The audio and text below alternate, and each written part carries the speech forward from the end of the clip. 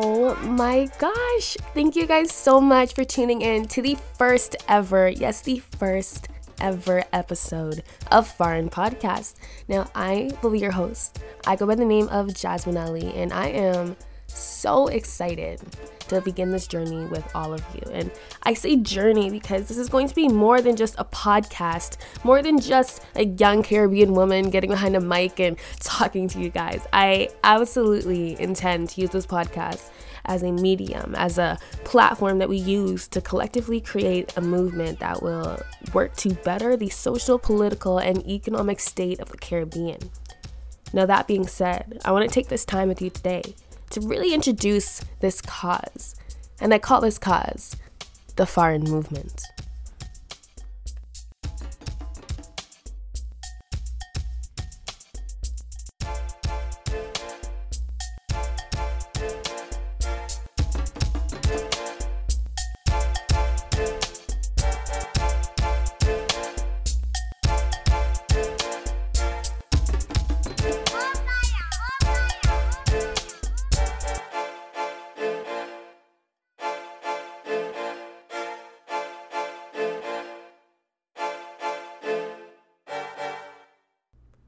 So when we think of migration and the ways in which it impacts one's life, people tend to only think about the first generation of migrants.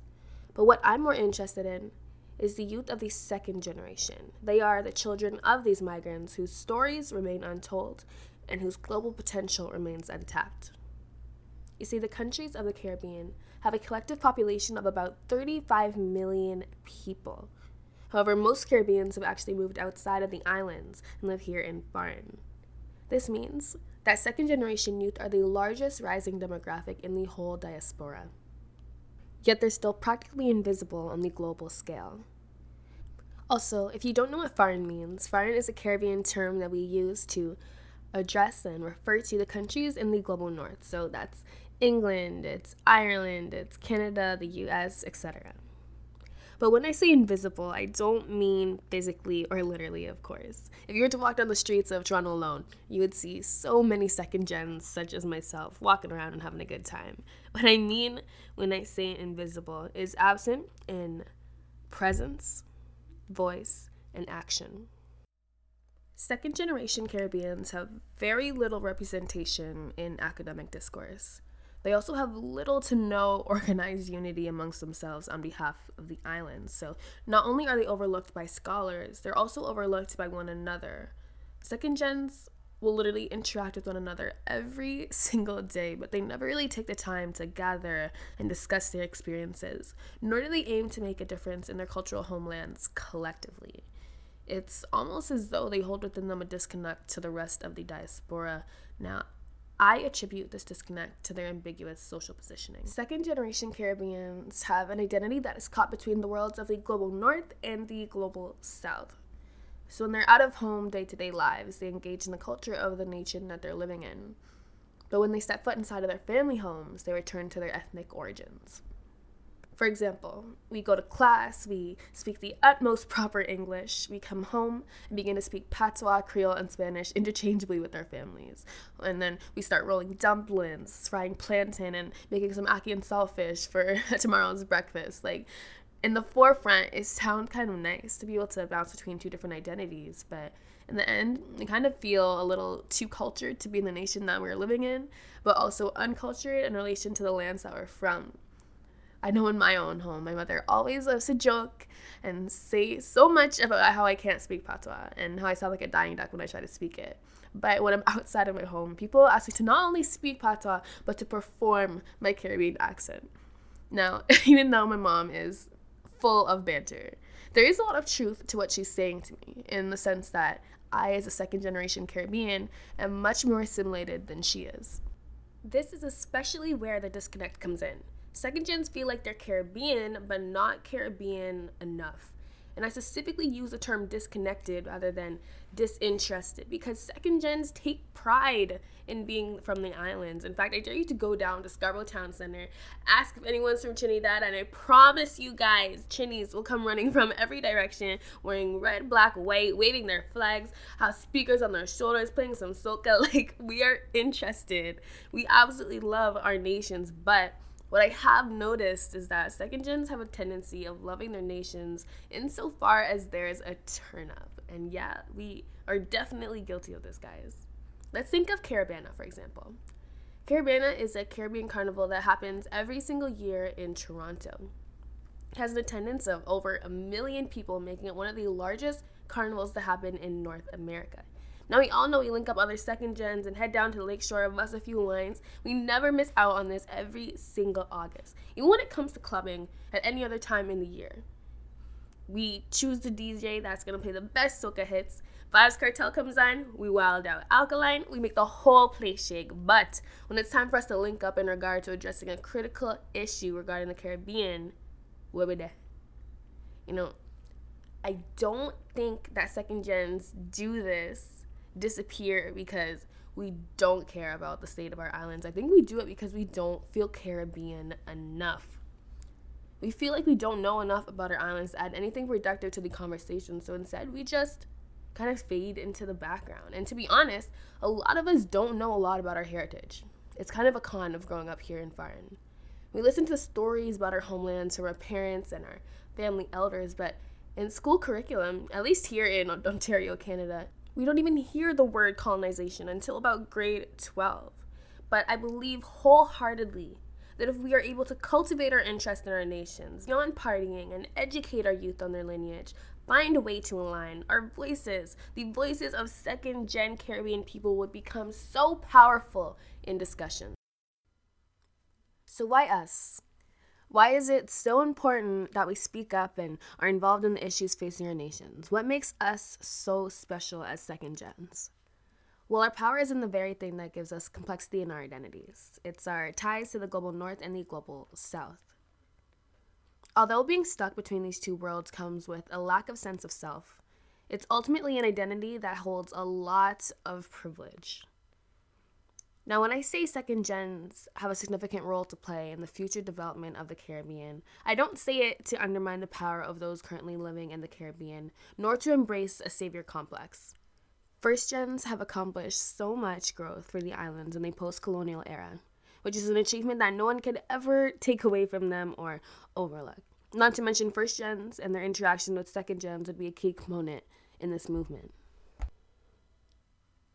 Now, I acknowledge the potential of second gen specifically because I believe that we should be observant and recognize that people who have the most influence over the politics and development of a nation tend to be those with the greatest capital and access to resources. That being said, the lack of those two crucial necessities are why people are emigrating from the islands in the masses, and why the voices of the ghetto youth who are most marginalized by inequity are silenced.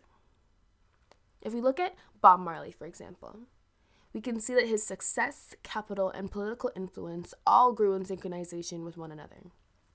His money bettered the quality of his music, which increased his fan base and allowed him to not only travel around the world promoting his music and message of egalitarianism, but also to spread his wealth among the Jamaican community. Not to mention, his influence was so great that he was specifically chosen to headline the One Love Peace concert of 1978, where he got rival party leaders of the PNP and JLP to shake hands while politically motivated gang wars were overtaking the nation. Further, second gens have the privilege of being born in a land with larger opportunities and not having to go through the great obstacles of earning citizenship and rerouting their lives in a new nation. Second gens are also naturally born into connections in both the global north and the Caribbean. We don't have to claw our way to the top as hard because we're born having international networks of people surrounding us. Therefore, our access to resources and capital put second gens in a position that allows us to influence the masses. The most important thing to do when you have an identity that is privileged is to give all of that privilege away in the name of humanity. So what should second gens do to make this movement happen? Well, the first step is to link up as second gens, beyond clubs and beyond Caravana. We need to have spaces, safe spaces where all can get together, have discussions. I think it's important that we align together first before we enter a group with first generation Caribbeans, because I think that problem of us feeling uncultured or uneducated in relation to first generations could come up again. So I think we need to really combine as a force before we combine forces fully with the rest of the diaspora. Now, in regard to the forms of activism this movement should utilize, what I realize is that it's very dependent on one's own economic and physical ability. And I really want this movement to be accessible. This is a Caribbean movement, so people of all kinds, of all crops, should be able to participate. So here are a few ideas, a few suggestions that I have for as to how we can get this movement started and how we can start participating in this today, despite your background. Now, of course, there's basic protests and panels that we can conduct, but there's also things that are more accessible, such as sending emails to an MP. We could message them about the inhumane treatment of temporary labor laws here in Canada and Ontario, and how Caribbean workers will come here from their countries and then be promised a chance at permanent residency and then be sent home afterwards. So we could message MPs and other members of parliaments and the government in relation to those. We can also, of course, do fundraisers, and a method that we know we all do every single day is resist assimilation. It is most definitely activism to stand up every day and speak in Patois in places that you know some people will find it unacceptable. It's resistant to make sure that you learn all your family's recipes, make sure that your culture never dies, especially in nations that were specifically designed to assimilate us. But activism can also be as simple as educating ourselves. As I mentioned earlier, a lot of us don't know our heritage and have been deprived of that opportunity to really learn about our culture. So it could be as simple as pulling open a textbook, reading those academic articles, pulling out a novel, one that's historic in the Caribbean, let's say The Dragon Can't Dance, things like that. Just things in which we can learn more about our culture. And by learning about our culture, we also get to define the bounds of the movement, in the sense of we know what areas where second gens can really speak up, and the areas that we are educated about, and the areas where we're not so much educated about. And that's when we know to let the first gen speak. You understand? So it's kind of almost like a balance between both generations. So we really need to seek with this movement. But first, like I said, we have to start within the second gen circle. I believe that it is when second gens recognize their potential and get over this disconnected feeling from their own islands that they will begin to do right by the Caribbean. Now, I shouldn't even say that I believe this, because I know this. Look at Afro-Caribbeans and the term Black. We understand Blackness and feel completely connected to the Black experience, because when we grow up in predominantly white countries, we create a community of people that share a complexion regardless of our different ethnic backgrounds. And all throughout Toronto, you'll see panels, movements, protests, meetings, etc. set up where Black people can align and demand better treatment of their people. And guess what? We go. We absolutely attend and participate in these events. And why is this? Because we feel Black enough. So let's feel Caribbean enough. Caribbeans of the second generation, our voice is so much needed. Because as I mentioned before, much of the Caribbean lives outside of the Caribbean, and us youth are the future.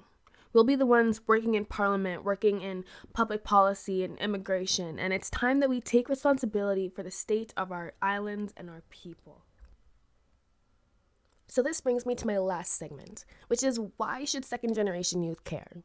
Why should we even bother looking back at our homelands? And the answer is simple.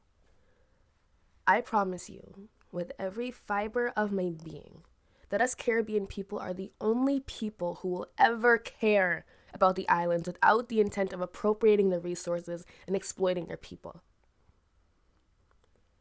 Now, in the words of the most radical and revolutionary academic to ever come out of the Caribbean, who goes by the name of Frantz Fanon from Martinique, every generation must, out of relative obscurity, discover its mission, fulfill it, or betray it.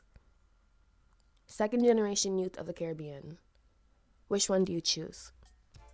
I go by the name of Jasmine Ali, and I cannot wait to further this discussion with you in upcoming episodes.